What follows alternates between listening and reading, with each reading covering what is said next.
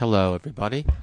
Welcome to another edition of the Value Line Observer with Val Hughes of the Value Guys. I'm a 30-year Wall Street veteran who's gone underground, taken on a secret identity, changed my voice, moved to another city in order to bring you my candid views on a handful of stocks out of each week's Value Line Investment Survey. You've seen my face on TV, you've seen me quoted in the news, but my bosses would never allow my unfiltered views on the air, so I've disguised my voice, and they'll never know. This week, I look at the April 9th, 2010 edition of the Value Line Investment Survey. But before we get to that, a couple of important caveats for you new listeners who may not be aware of what goes on here on the show. This show is for entertainment purposes only, and it's important to note that's not a guarantee. Also, I may have many complicated conflicts of interest, so I may be saying the exact opposite of what I'm doing and doing the opposite of what I'm saying, certainly. And importantly, here's a real caveat, I may be completely uninformed, and I'm really not kidding about that. And also, for new listeners, it's important to know I may be heavily drinking. So it is after hours, after work. This is a hobby. I don't get paid to do this. It's just my crazy hobby. And, so be warned. See all the caveats at www.thevalueguys.com. There's pictures there, bios that are true, except the names have been changed to protect the innocent. And we've got about 4 years of shows linked to the site, also on iTunes, but also you can get them on the site. And there's also a best ideas list there going back 4 years, every few weeks. One of my recommendations is a favorite, put it up there, and I don't sell it, and it sits there, and you can see the performance over that period. And there were times a few years ago where it was really pretty sad, pretty red, but things have turned. It's been a great year. As I said last week, the Russell 2000 value, which is my benchmark, I was up 65% year over year as of March, and that's, I didn't check in terms of where that ranks, in terms of historical gains, but, it's not going to be difficult to assume it's certainly in the top 5, could be the best, I have no idea. Okay, well, the format of this show is, here, at least here in 2010, we changed things up a little bit. I've been doing a rant, and that's been pretty well received. I get email, val@thevalueguys.com. I do try to answer email. And I've been doing a rant about, it's mainly business, politics, But I started thinking, well, who am I to do a rant? Who cares, So I decided that instead of just doing just a random rant, just out of nowhere, although it's mostly taxes, I figured out long ago it's almost always something about taxes, and that will most likely remain true. But I've decided to give the rant kind of a name, as a segment, sort of official up this. It's just not just a rant, but call it, make it a little more personal to me. These are my favorite stocks this week. And here's this issue for me, which I'm going to start to call, it would help my portfolio if. So that would be the new title of this rant segment. Instead of just a rant, it would help my portfolio if, and probably help your portfolio. So what's it would help my portfolio if this week? Okay. It would help my portfolio if the government would stop crucifying businessmen in Congress, taking them to task because and pinning this whole crisis on them, which is really just a crisis of loaning people money who couldn't pay it back, using the very assets they were buying and paying too much for as collateral. So everyone involved in that had some blame, rating agencies, etc. But when you want to look at policy that drove this, what is it? It wasn't suddenly banks deciding they could ease up lending standards at all, because historically, banks, it was their own money. The owners, the people there at the bank owned the bank. was their own money, so they were very careful with it. Same on Wall Street. When you had private partnerships owning brokerages, they were very careful. It was their own money. If the if the firm went broke, they went broke, and there was no government to bail them out. They'd be living at their cousin's house or something. So, those systems that were in place without any government, served people well to understand risk. Not to say there weren't a lot of banking crises, there were, but the losers went broke, and it helped, I think, people be a little more disciplined.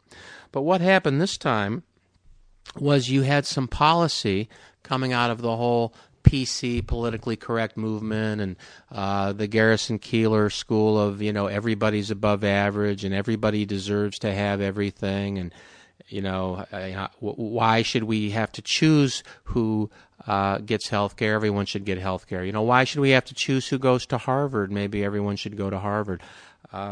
Those kinds of things. But what we have is that we had a policy that promoted increasing home ownership for those segments of the population that traditionally hadn't enjoyed as much home ownership. Now, traditionally, it was because lower income families throughout history didn't own their homes. They would often rent their homes because of the cyclical nature of their earning power, what have you. I mean, this is history we're talking about. This has always been the case. But there was policy changes that drove the sentiment in Congress and at the presidential level under the Clinton administration. This goes way back to promote more home ownership among what really were minorities and women, because when you look at the demographics, those are the segments that on average are below income segments. It's not always because they're women and minorities. It's because they have less education, less experience, those kinds of things. It's a chicken and egg thing. But the fact is, there was a policy change to promote more home ownership in those groups, and that led to pressure for banks to lend more money to those groups as well. And to facilitate that whole process, Freddie Mac and Fannie Mae, the big government, quasi-government, now wholly government-owned, but prior quasi-government organizations, they began loosening the standards that would allow them to buy loans from banks. So what this did was it created a secondary market for mortgages. So when the local banker made a loan to somebody, these quasi-government agencies would buy those loans, and the standards, the income standards, things like income to loan ratio, those kinds of important metrics that had stood the test of time for years, were eased up in order to promote the notion that these people deserved to own homes, the great American dream, just like all the other people.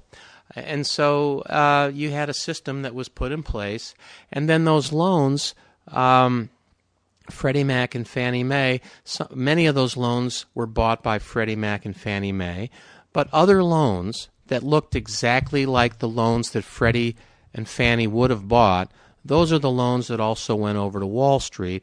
And the reason Wall Street was so comfortable with them and rating agencies rated them highly, and again, they were looking, they should have been more diligent, the rating agencies certainly, but everyone was comforted by the fact that a lot of these secondary mortgages were being bought by Freddie Mac and Fannie Mae, who guaranteed them, so it created this sense of safety. As if, in a sense, not to create a metaphor that's too big of a stretch, but if you're in a boat and there's, pirates, but you've got the United States, an aircraft carrier sitting behind you, and you're in your boat, and you're an American, and you have an American flag, perhaps you have a sense of comfort and safety.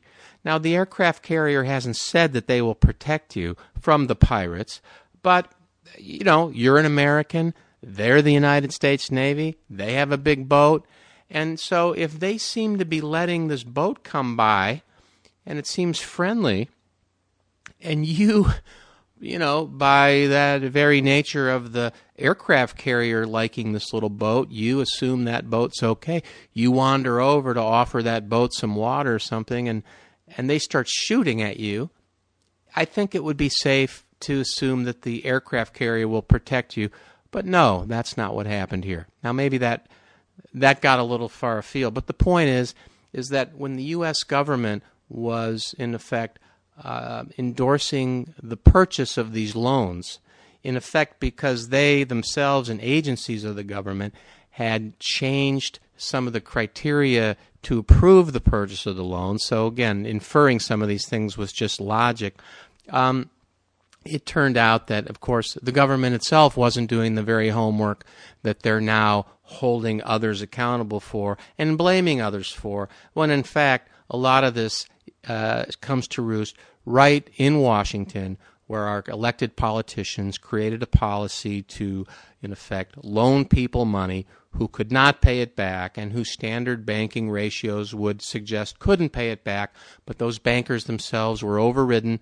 And, once that became the policy, of course, bankers signed on to be agents to the process and made a few bucks. But it's not helpful when you have business people being treated like criminals, because in our system, it's these business people and the wealthy who have enough money to invest in things to allow a return. So when you start punishing the people through embarrassment or shame, or if you start changing incentives for the smartest Americans to go into business and instead they want to go into government doesn't make anything, this isn't going to be good for the future of my portfolio, because the way my portfolio is going to have the most value is if the economy is the biggest.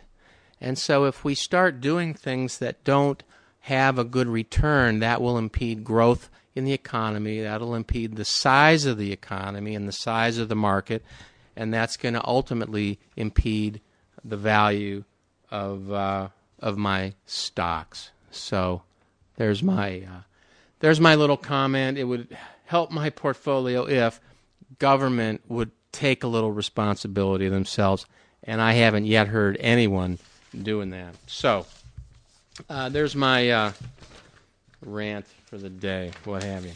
Okay, 3 stock ideas this week. I didn't do as much work as I was hoping to. I've been very rushed lately. These are 3 ideas that I know I've spoken about before, and they're easy ones. So this is not any fresh information here you're going to get from Val today. But first up, page 1362 this week, Intel, INTC. They reported earnings today, and it's Tuesday, so I'm quite a bit late. I'm 3 days late off the price, the date on this. But the stock's $22.77, closed Tuesday, the 12th. Is it the 12th? Yeah, I think so. Tuesday, whatever the date is. 9, 10, 11, the 13th today, Tuesday the 13th. So it's up a little bit off this price, but not much. And I guess the numbers were good, which doesn't surprise me. We're in a little bit of a capital spending upcycle here. And certainly the comparisons to last year are pretty easy, since industrial spending and production fell off a cliff last year during this period. But the theme here is you have a high-margin proprietary, I'm going to say monopoly, in the sense that Intel chips are being provided not only to the Windows platforms of the world, but also to the Apple platform, since Apple converted over to Intel chips a few years ago. And who knows, they're doing other stuff too. They do 85% of their business overseas. They do $40 billion in sales. The thing that's so impressive when you look at the numbers is that they have very little debt, 5% debt to capital. They're returning, for a big company, for $40 billion in sales, they're returning, mid-teens, upper teens, lower teens returns on capital. They had a period, in the mid-20s it dipped down into the upper teens, and I think at times they get into competitive situations with AMD, and so they have pricing, competition that causes them to reduce their returns on capital. You can see that also in their margin as it moves around. That also might reflect cycles where in the early years of a new chip, maybe their returns are lower because depreciation is higher. I'm just not sure on that. The life cycle of these chips is so short that CapEx spending here is pretty high, although when I look at depreciation, and you see that it's about $4.4 billion, and then I look at capital spending, which they give you per share, 85 cents times $5 billion, it's roughly in sync. So despite what I would expect is a very heavy CapEx cycle here, its depreciation is covering it, so it's a cash flow neutral. But these guys are putting up a 40% operating margin, and that says monopoly to me. And the reason it says that is simply that if the margin is 40%, that means that the costs are 60%, and so 40 over 60 is 67%, I think. 4 over 6, 2 over 3. So that's the markup on their costs. And, if other people could do this, they would maybe shave a dime off. They'd be willing to mark it up 50%, 40%, etc. So something about that margin says we don't need to price compete.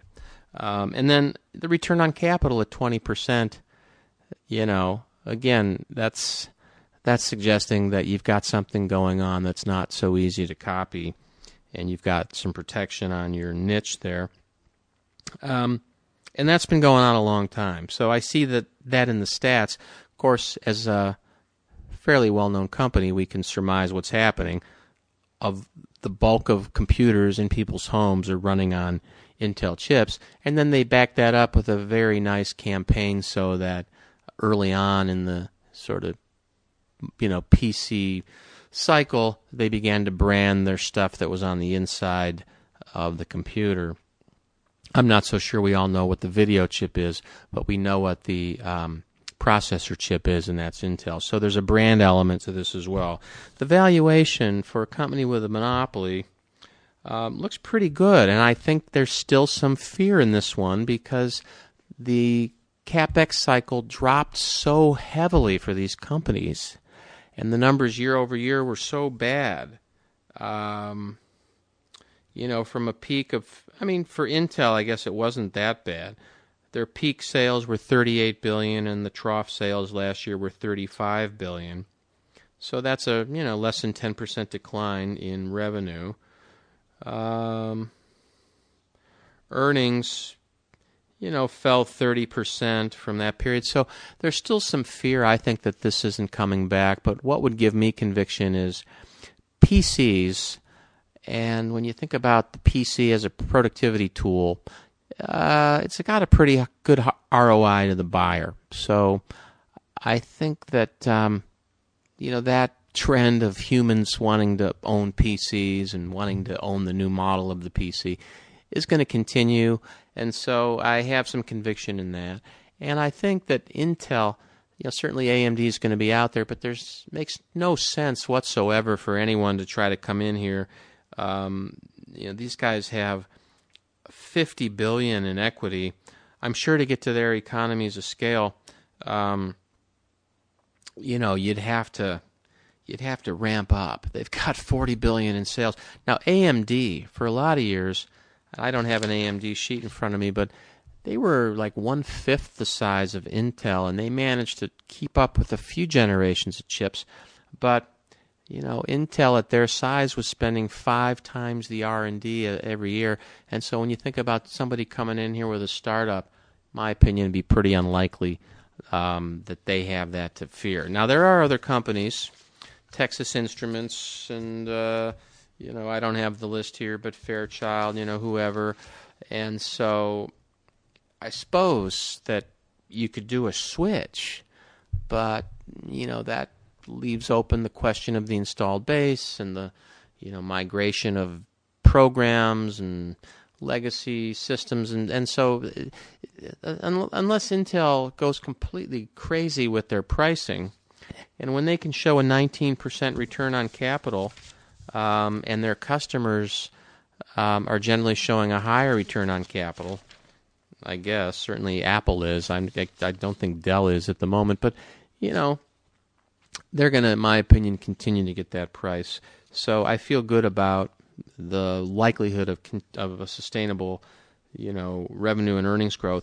And right now I'm getting that in part because of, I think, still a little bit of concern about the potential recovery. I'm getting that for 7 times EBITDA. So enterprise value here, in other words, the value of the shares, the number of shares times the price, plus the debt, less the cash. If we spend that amount, that gives us the right to all the cash flow here without interest.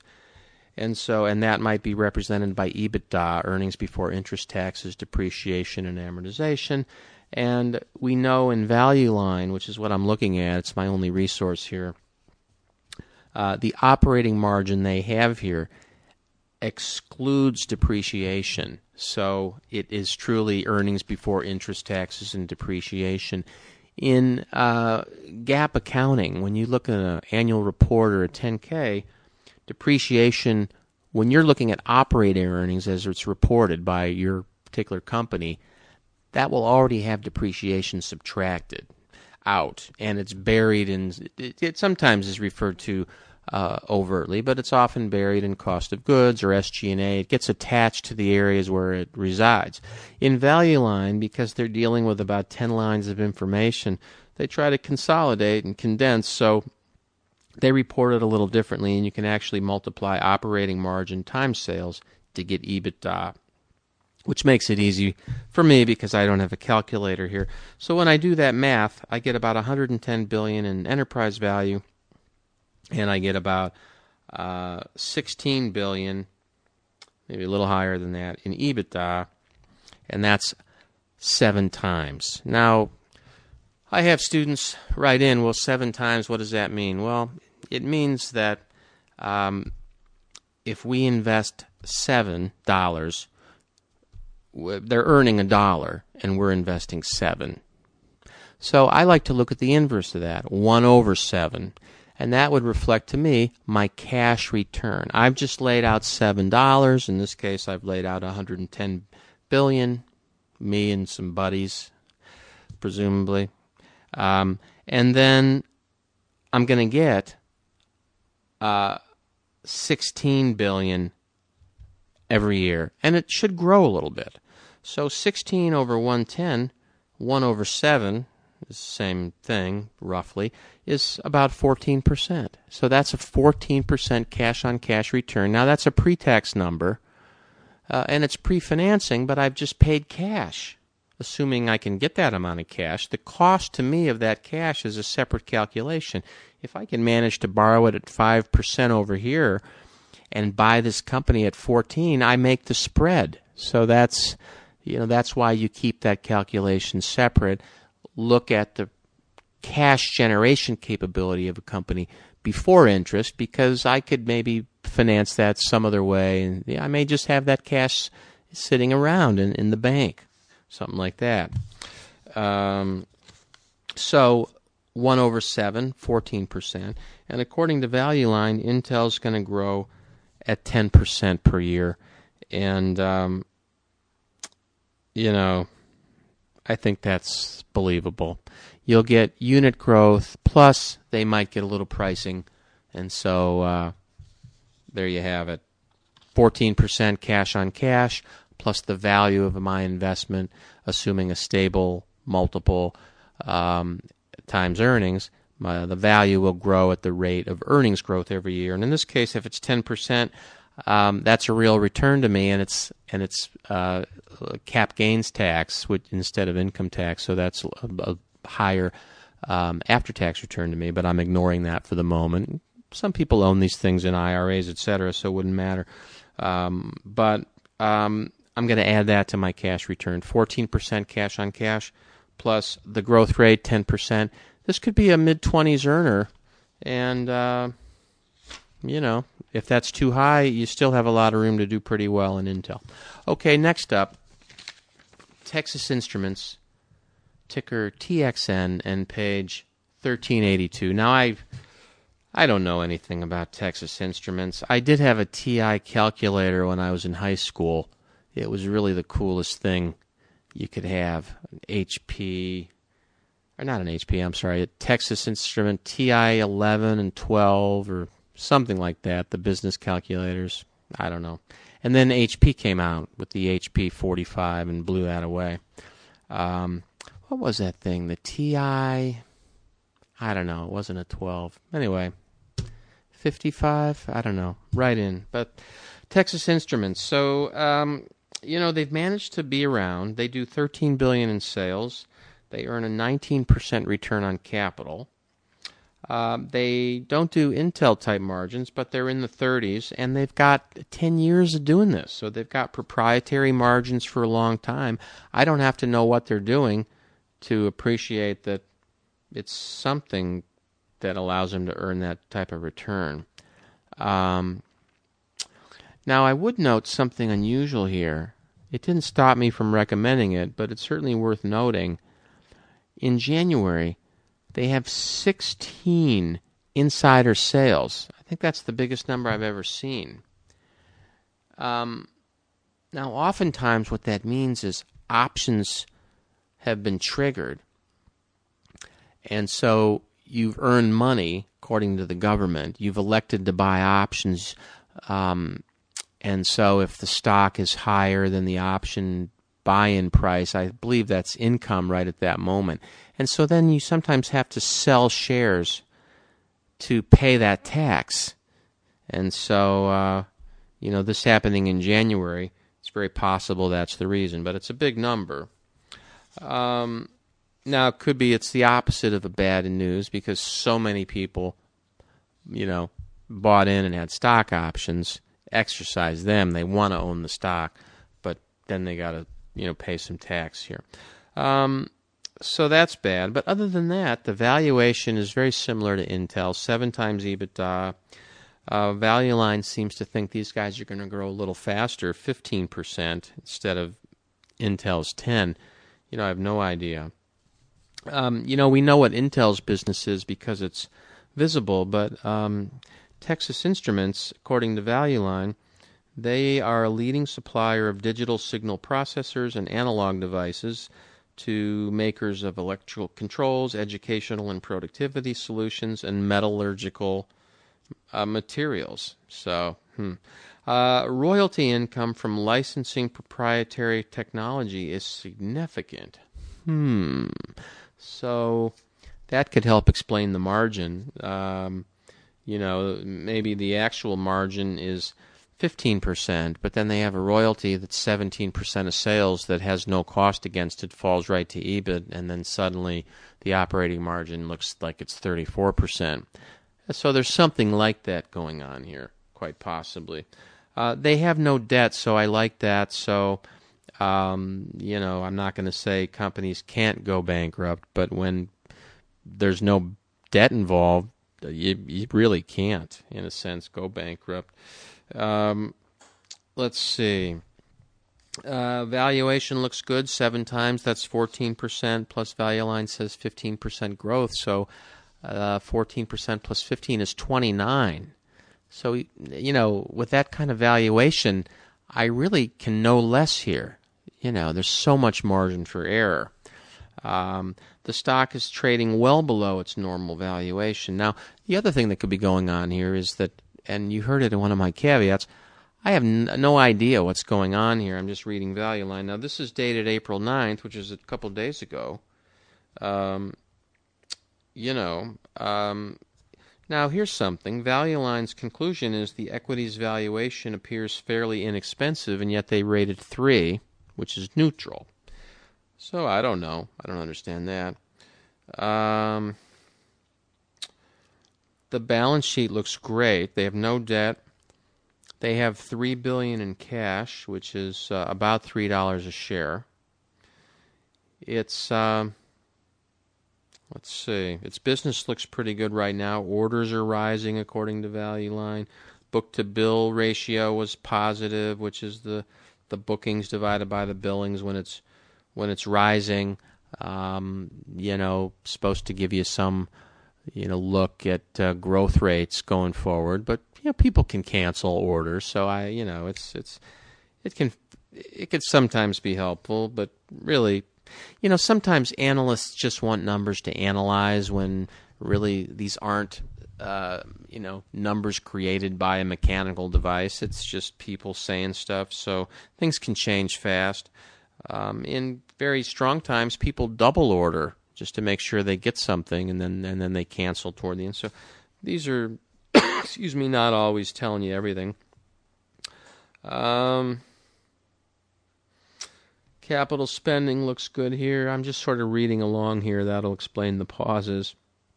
Depreciation is about $1 billion, but then CapEx they make me do the multiplication here. 65 cents per share times 1 billion, 2 shares. So,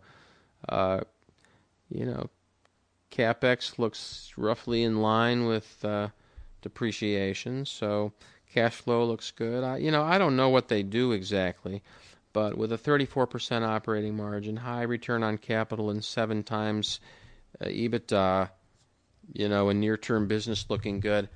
I don't have to know a lot. That looks pretty interesting to me. Texas Instruments. And then finally, and I'm not going to spend a lot of time on this. Excuse me, everyone. I got to have a beverage break. Okay, it's an homage. I used to do a lot more drinking on the show. I maybe need to get back to that. Of course, with the markets going up, maybe there's less need. I don't know. So, where am I here? Okay, IBM. I've done this a lot of times on the show. Page 1411. I noticed something this week that surprised me. If you've been investing for a lot of years or been an observer of the economy, you had your IBM, which sort of launched the whole PC thing and helped, created Microsoft. And you have Apple kind of coming along and always being sort of there, but the small guy that's good but small. I noticed in this week's issue, I couldn't do Apple because it's so expensive, but IBM, which I'm doing, has a market cap of $168 billion. Apple, the market cap is over $200 billion. So I don't know if this has happened before. Apple's, I think, near an all-time high right now. With all the success they've had and all the publicity of the iPad.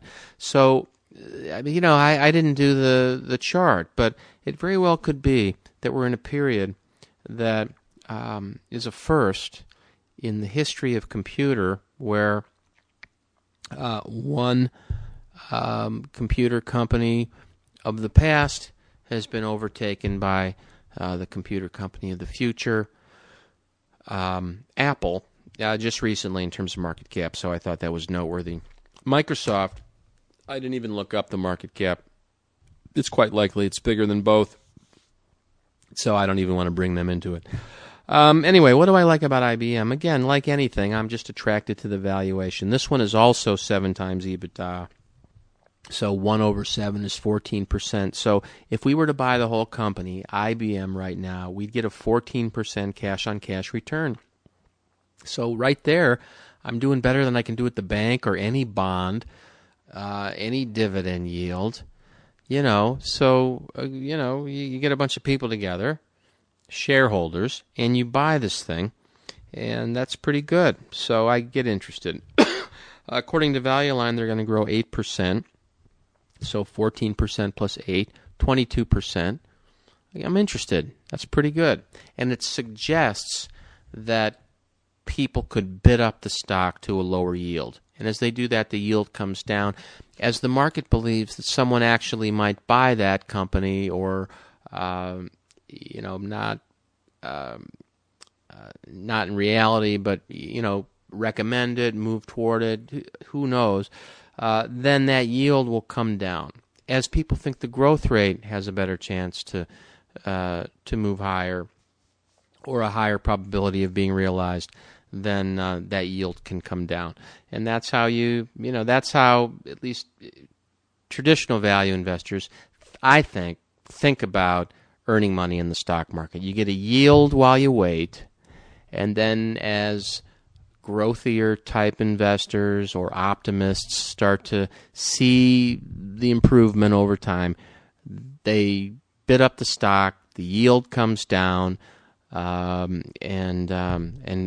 value investors who have patience earn a decent return. And that could be the case here. IBM is selling near a historical low on valuation. They're putting up a mid-20s, nearly 30% return on capital. They do $100 billion in revenue. So that's a return on capital. That's no small feat for them. They've got a mid-20s operating margin. That's been steadily improving for 10 years. They have a culture of buying stock back, so they understand the value of their cash, and if they don't have a capital spending project that delivers a decent ROI, they know enough to give you the money back. So I like that. They have had, storied CEOs in the past. I don't know much about or anything about the current CEO, Samuel Palmisano. So, it's a competitive job, so he must be good, but I haven't heard much. But just on the stats alone, the brand, the returns on capital and revenue, this thing is looking very interesting at this valuation. They're pretty diversified now from a product point of view. Over the last 10 years, IBM has moved a lot in the direction of software. That's helped their return on capital. They've moved a little bit away from the leasing model they used to operate toward direct purchase. That's helped their return on capital. And I'm looking here. They've maintained a pretty stable debt load. It's higher than I'd like, 49% debt to capital. But because of their high margin, they've got that covered 17 times in terms of pre-tax earnings to interest. So that's pretty good. No risk there, really. When you look at Value Line's comments here, they're talking about the transformation over the decade, moving more towards software, which I just talked about. They do a lot of business overseas, 64% of revenue, so that's nice diversification. I don't know what their newest thing is, but IBM seems to continue to have a core position in the IT departments of the Fortune 1000. They've got a solution-based offering that is sold on an ROI basis, and they beat everyone else that's bidding traditionally, and that's a pretty good combination. So it's a brand I think will endure with a product slate that's still relevant today, and they've worked hard to keep it so. IBM, ticker IBM. And so I guess I'm going to have it. That's all this week, everybody, but I'm going to have a favorite now. And I think, it's going to have to be Intel, ticker INTC. And that's this week's show, everybody. Thanks for listening in. This has been Val Hughes of The Value Guys. Check us out at www.thevalueguys.com, and I'll see you next week.